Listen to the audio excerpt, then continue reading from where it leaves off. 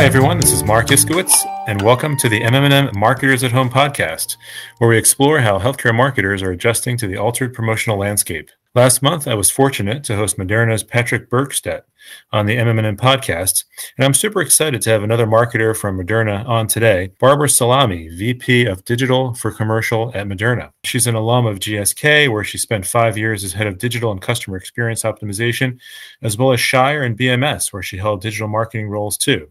Hey, Barbara, how you doing? I'm doing wonderful. Thank you. Super excited to be on. We're so excited to have you. Thanks so much. Since she heads up digital and because targeted messaging is so important in the rollout of Moderna's COVID vaccine, we're going to talk with her about how that approach may be shifting as the rollout progresses. We'll get back to that in a moment. First, some housekeeping items, as we usually do on this podcast. Brand has a number of initiatives coming up, but just a few of the most near-term ones. This year's class of MM&M 40 Under 40, highlighting the next wave in marketing and health tech, is live on our site. And the virtual awards ceremony is coming up March 25th, so be sure to register for that at mmm-online.com. MM&M Trend Talks, our closed-door roundtable, is coming up March 23rd. If you're a biopharma or med device marketer and you want to compare notes with colleagues from across the industry, please consider joining me for that. And as the deadline for submission to the MM&M Awards approaches, we've also taped our annual Awards Uncovered webcast. That was last week. If you missed that, check out the on-demand replay for tips and how-tos for crafting award-winning entries from two veteran jurors. Speaking of the awards, which are now in their 18th year, they're open for nominations with the first deadline coming up April 21. And finally, MM&M Transform, our spring conference, will be gathering under the theme of Navigating the Next. It's free to register. We have some great keynotes already announced. It's coming up May 4th through the 6th. You can register online. And as always, you can find out more about any of these events at the all-new mmm-online.com. Okay, back to the interview with Barbara. As I mentioned at the top of the broadcast, you're an alumnus of several different pharma companies. How about we start out by having you tell us about your background, your professional climb, and your role at Moderna? Thank you. Absolutely.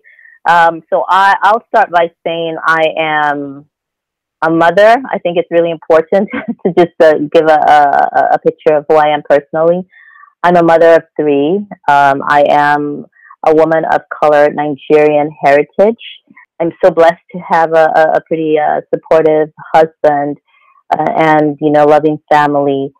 In terms of my professional background, I am an engineer by training, and I always believed that I would either be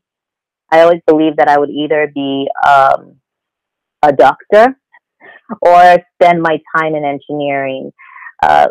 I fell into my calling, quite frankly, early in my career when I joined a startup company that started out really wanting to do biotech work and eventually ended up in bioinformatics. And that's where I cut my teeth into data and analysis, coding, and grew from there to join Aetna as an analyst, actually, a data analyst.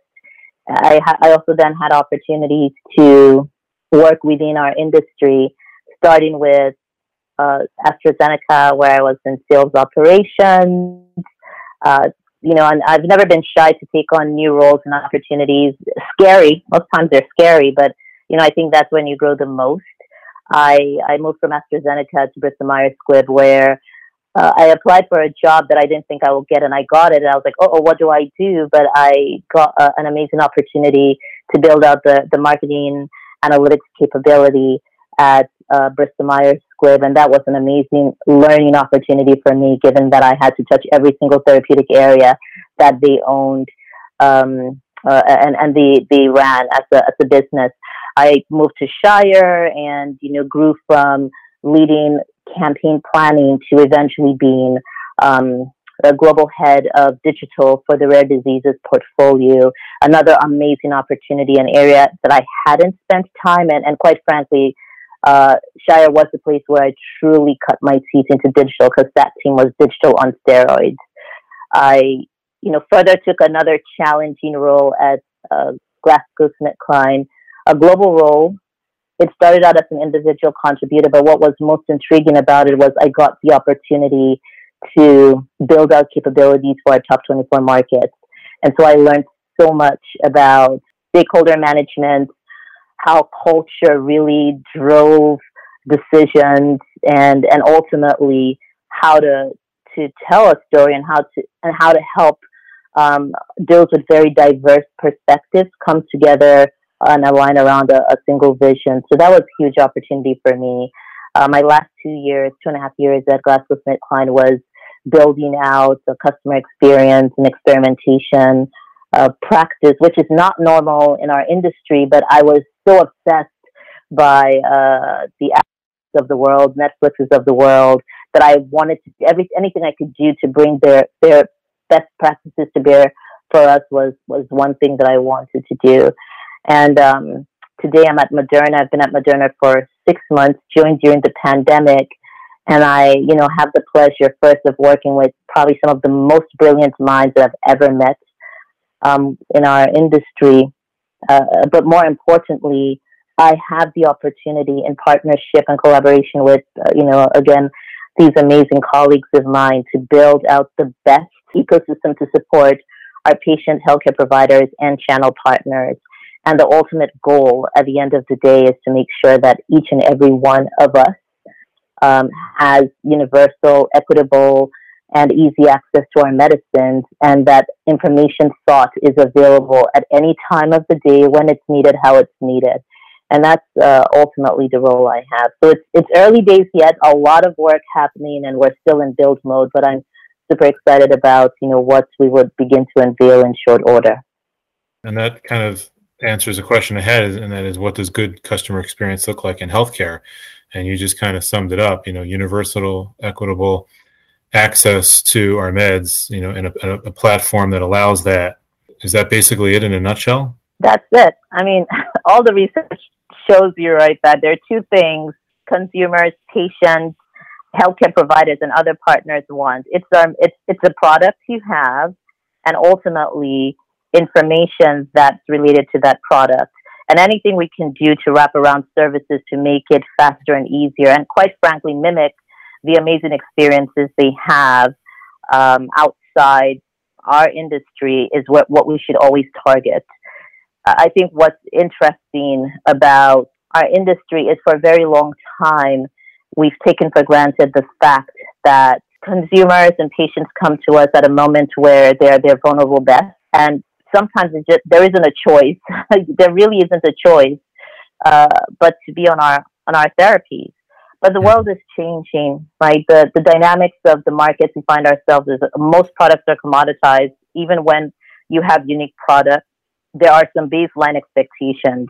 Consumers are more empowered. Healthcare providers are more empowered, and they're not willing to settle.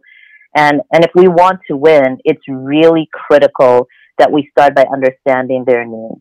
Great. I also wanted to mention that when you announced your move to Moderna on LinkedIn, I believe you had over 1,000 responses from people congratulating you and not just liking, but writing comments. That says a lot about you and, the fact that you put others first. I just wanted to mention that. I was very, very impressed to see that. So, yeah, of course. And so they finally got you to move to Boston. The focus early on in the rollout has been on supply and distribution. And that was the messaging focus, back, earlier on. But now that 111 million shots have gone into arms per the CDC, I can't believe that we've achieved that milestone. It's about a third of the U.S. population, right? To what extent are vaccine communication shifting to generating demand? So I think what's interesting about the situation that we're in is we're still in an emergency use. We're still within the confines of an emergency use authorization, which essentially means our product has not yet been fully approved. So it still, places a lot of restrictions in terms of what we say and what we do. I think ultimately, irrespective of the timing and where we are, one of the things that we understand is there's still a huge hesitancy around vaccines and vaccinations. So our focus isn't the demand. We believe, we have an amazing product. It's really about, how we help those communities, especially those impacted the most, to get more information about the vaccines, help them understand our vaccine, help them understand why, and make sure that at the end of the day, we can all get back to the lives we valued in the past. So the demand piece, I would say, is one that we don't talk about because it does mean that the tone changes. And I think it's important right now that we still focus on driving equitable access and understanding to our medicines. And that's where we are focused. I believe, that kind of mirrors what's happening on the national stage with the Biden administration's national campaign, which last I heard is being held up. And, until we have a shot available for everyone, the federal government does not want to build too much enthusiasm for it. It kind of sounds funny, but I guess the approach now is really of a more targeted nature. And as you say, making sure we have equitable access and smoothing out the health disparities prevalent in the rollout so far. So let's shift over to Moderna's digital marketing strategy and efforts. You were brought in, as you said, to kind of fill out the end-to-end digital capabilities. How has the pandemic influenced your strategy? I think what it's done, it's created an urgency for how we think about digital and what digital means within the ecosystem. So historically, in the past, if you think about our industry, you would have brand marketers, then you would have digital marketers, and then you would have a tech team, and everyone would be competing potentially to build platforms, or basically just push their advertising out there, right? So what we've done differently is we do still have, the core roles of product leaders and, which, as a number of them report into Patrick. But more importantly is just understanding that there's been a sea change in how consumers, healthcare providers, who tend to be our targets, and quite frankly, even channel partners who order vaccines from a B2B standpoint, have adopted a digital at a rate that we never anticipated. So it's really forced us to think about our starting point. The advantage I would say Moderna has over most companies is we never had any infrastructure. We didn't have any legacy infrastructure to worry about. So from our perspective, we're starting from scratch, which is designing the journeys, the flow, how we believe consumers, and they tell us that, right? If we do the research, how consumers want to get information, what kinds of information they want to get. And we're doing the exact same thing on the healthcare provider side. Our goal ultimately is to build an Uber self-service ecosystem where they never have to think about a contact center unless it was absolutely necessary. So our approach is really starting experience first, and then all of the tentacles of experience, whether it's content, whether it's channeled, it's the data and how we use the data basically to provide additional insights, feed into that. But we are definitely starting experience first. And I want to make sure, as I said, we want to make sure that we're learning and really borrowing the best from the best of the best. So we think about Lemonade and how Lemonade has done an amazing job with automation. Well, why not? Why should we have every single step require human interaction? Why can't certain pieces of the workflow be automated? We completely love how Netflix has thought about content. We don't always need to push content out there. Quite frankly, I think consumers appreciate if we could provide value and organize it in a smart, intelligent way. So how do we do that? We obviously really admire what Amazon has done and how they continue to consumerize every part of the ecosystem. And so how we do that is also a big part of how we think about it. Even Domino's is an example. How do you bring in radical transparency in everything you do? How do we make sure that at every single stage of their engagement with us, they know where they are and they know how far they are from completing that engagement? Those are all pillars that we've built into our way of thinking and our way of working in digital. In summary, I mean, for Moderna and how we think about Moderna, everything we do, we would integrate automation, digital technology, machine learning, and that's essentially where it starts. So it doesn't start with the message. It totally starts with the experience. You've totally flipped the strategy, from product marketing and kind of thinking about experience, down the line, to thinking about experience first. And you called out some great examples there from other parts of not only the healthcare industry, but outside the healthcare industry. Not just Lemonade, which is the insurance provider, insurance website, but Netflix and their next best action function, and Amazon kind of consumerizing every part of the process, as you put it. Can you give me one kind of a tangible example of how some aspect of automation or consumerization, kind of a consumer would see that when they were interfacing with your digital marketing? So we're very much in build mode right now. Okay. We are in build mode, but I will tell you in short order, those would be experiences that would start to come live. But as I said, the ecosystem, as we build the ecosystem, these are core principles that are part and parcel. And you can hold me to that the next time we have an opportunity to speak.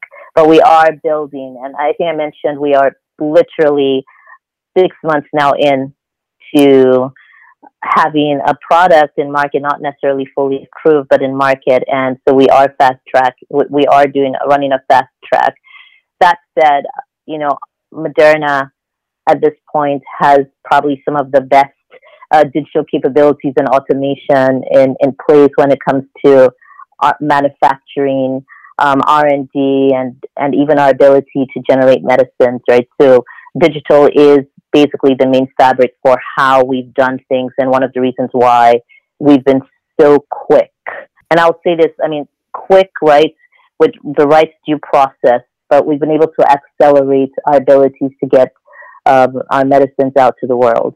So everything is kind of still disease awareness for now, pending the formal approval. But while you're still working under the emergency use authorization, nothing is branded as of yet. Nothing is branded. And we'll keep it so until we finally have a full approval. Sure.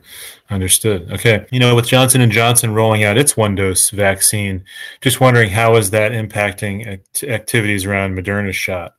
I'll say this. When I interviewed at Moderna, one of the things that intrigued me a lot was the die-hard commitment to consumers and patients.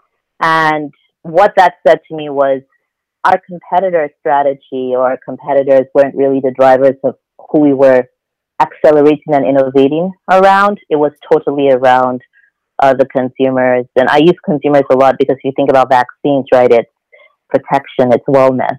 And so, quite frankly, that's not been, strategy it's not necessarily around what a potential competitor has done.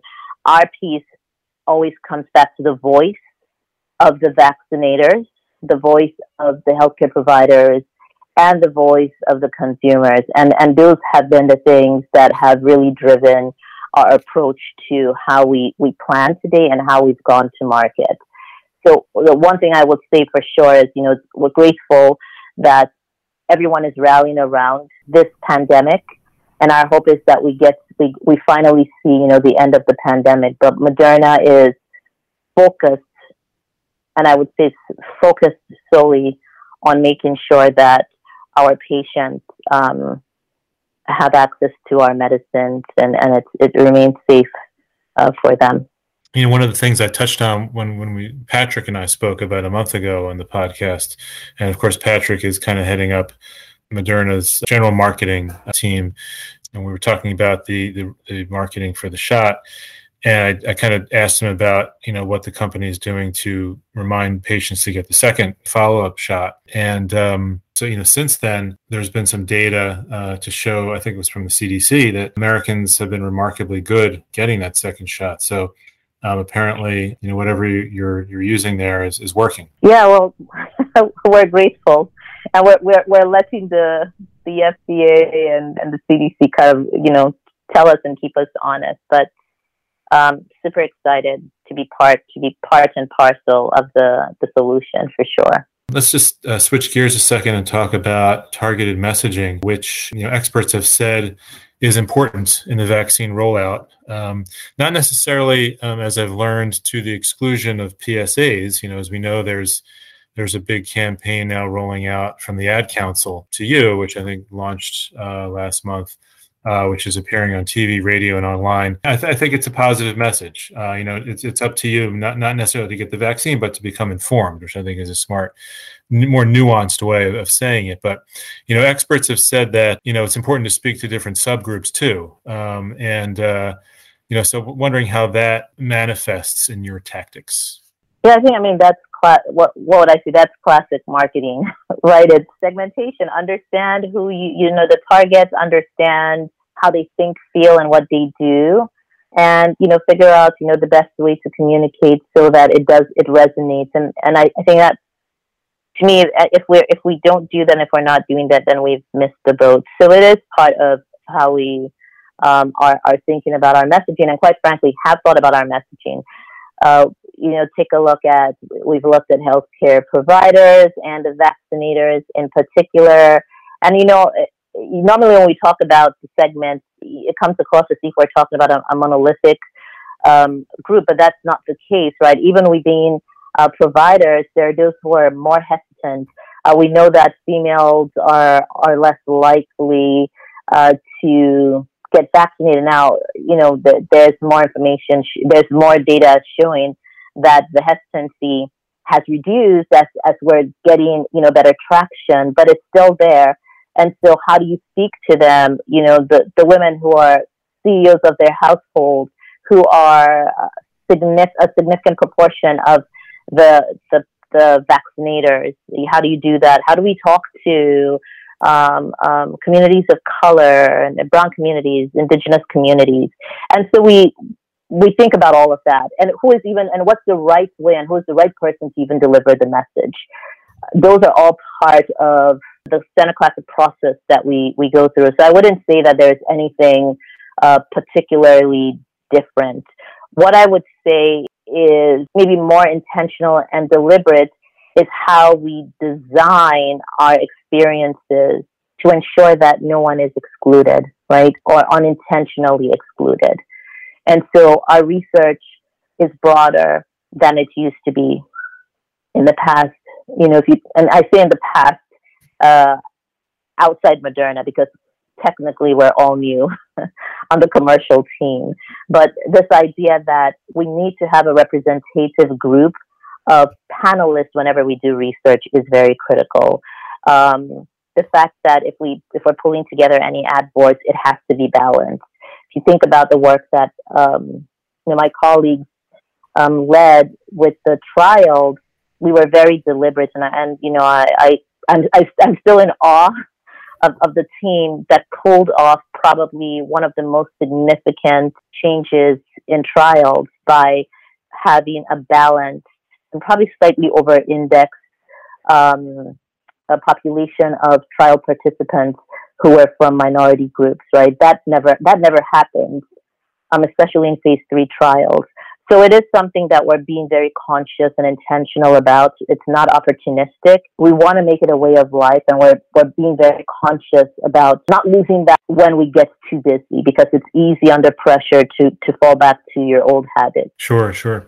And, what are you doing to reassure Americans who are unsure about vaccination, especially Black, Indigenous, and people of color? We spent a lot of time on panels, engaging with churches, really talking about, spending a lot of time sharing the details, quite frankly, about the trial, because what a lot of the individuals within the BIPOC community don't see is representation within our industry, right? So it's almost like, well, how do I know and how do I trust you if I don't see people like me? And so there's been a concerted effort to have very transparent conversations about the trial, conversations about, and even having employees of color participate in those panels. Again, it's not, we're not trying to be opportunistic, but we understand, the importance. So I'm not going to say it's an easy nut to crack for sure, but we are being very deliberate about that. Sure, you have to be, right? So many public health officials and media commentators have warned people not to engage in certain behaviors like unmasked hugging after vaccination. But some say that this has confused a lot of people and created the misimpression that vaccines aren't effective. But now that the CDC has come out with formal recommendations about what people can do after getting the vaccine, do you think that makes the marketer's job a bit easier? No. Well, so let me say, I don't necessarily think that it does. Because at the end of the day, in reality, those recommendations aren't necessarily recommendations that, we are empowered to talk about today. So I would say in the current climate, it doesn't change, right? What we talk about, other than the reality that we believe in the science, and we'll continue to go down that path. But I don't think it changes. And I'm trying to think about a reason why that would make it any easier for marketers. I don't know, because the way I see it is those who believe that wearing a mask protects them will do that, and those who don't will not. So I think we have to go beyond, the rational components of why people make the decisions they make, and focus on the real underlying reasons for hesitation. And I think that's what marketers should be focused on. The CDC will do what the CDC does, which is an amazing job right now. So grateful for that. And this is my personal opinion, obviously, this is not Moderna speaking. I just think that, our focus has to be how we make our communications, our marketing, our messaging more comprehensible, because sometimes we speak, it's so scientific that it inherently excludes everyone. We're hesitant to tell the stories about, what's in our medicine.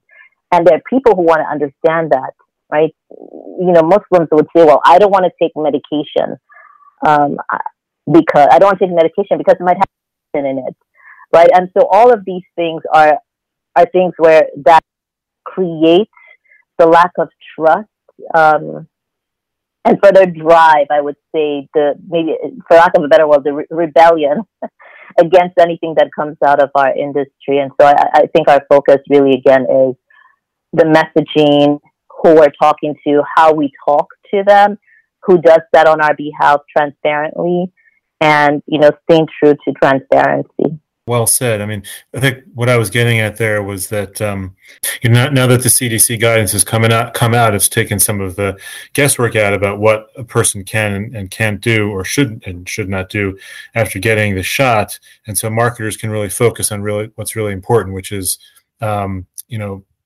driving home or emphasizing the point that the shots do a phenomenal job at preventing death and severe disease, and all three really do that. And so that's kind of what I wrote about a couple of weeks ago, and that's I thought that would kind of make marketers' job a little easier, a little bit more straightforward. Anyway, I'll just ask you one other question before I let you go. This is the Marketers at Home podcast. So I meant to ask you earlier how the pandemic has impacted your life, how you're faring. And, given your role, and what your concerns are, what excites you most about the future? Yeah, wow. What can I say? The pandemic has been wild. That's what I tell everyone. It's really opened, at least my eyes, to how resilient. I started a new job, and a pretty demanding job, during the pandemic. And so, figuring out how to navigate in a truly fast-moving environment, without the opportunity to see individuals face to face, which I love. Unfortunately, wasn't meant to be at the time. So, but also, right, it's the reality of me as a mother of three, figuring out how to juggle, right? Kids, virtual. My youngest, my 4-year-old, actually has not been to preschool for the last year. So, it was a little bit of initially trying to figure things out, a balancing act. But, we've hit our stride, and it's nothing at all. I would say that it's just been wonderful to be around the kids and watch them develop and grow. And quite frankly, habits that I didn't know they had formed. I was like, wait, when does that one start? So I have the opportunity to correct that.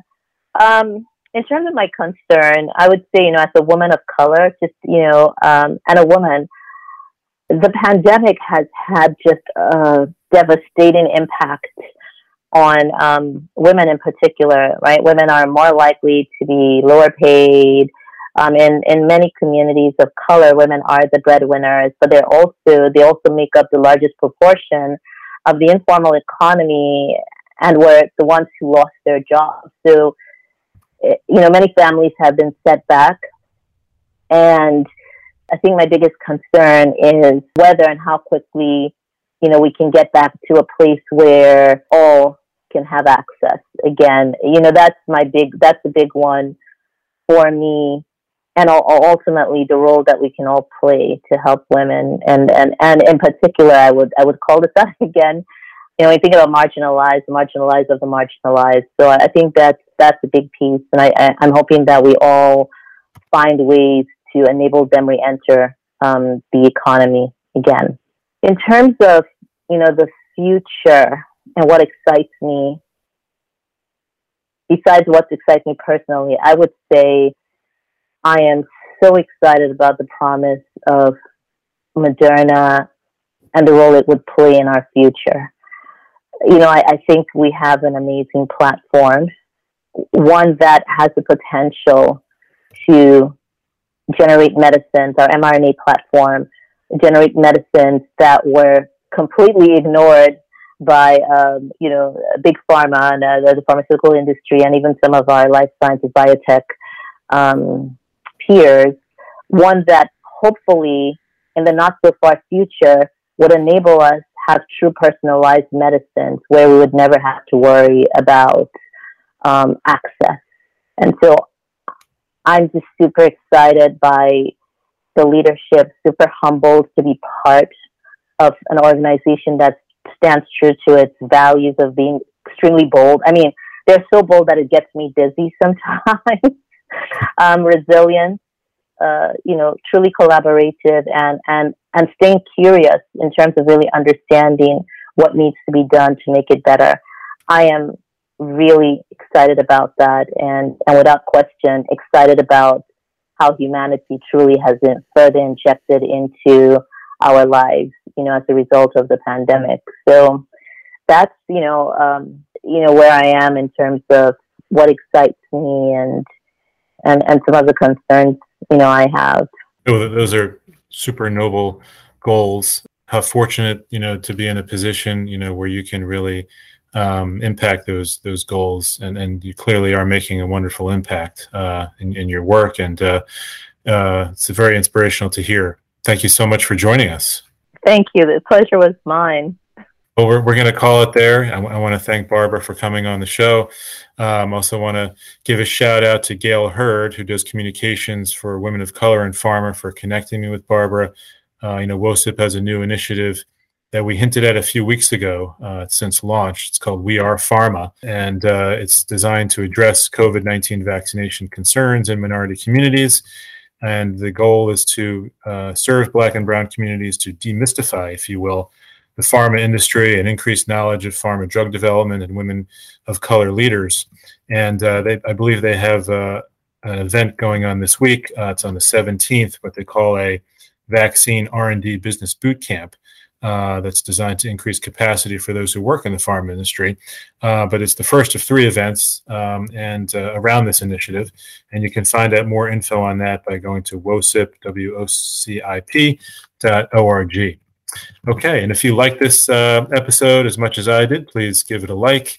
Please subscribe to the podcast on your audio platform of choice, whether it's Spotify or Apple Podcasts or another one.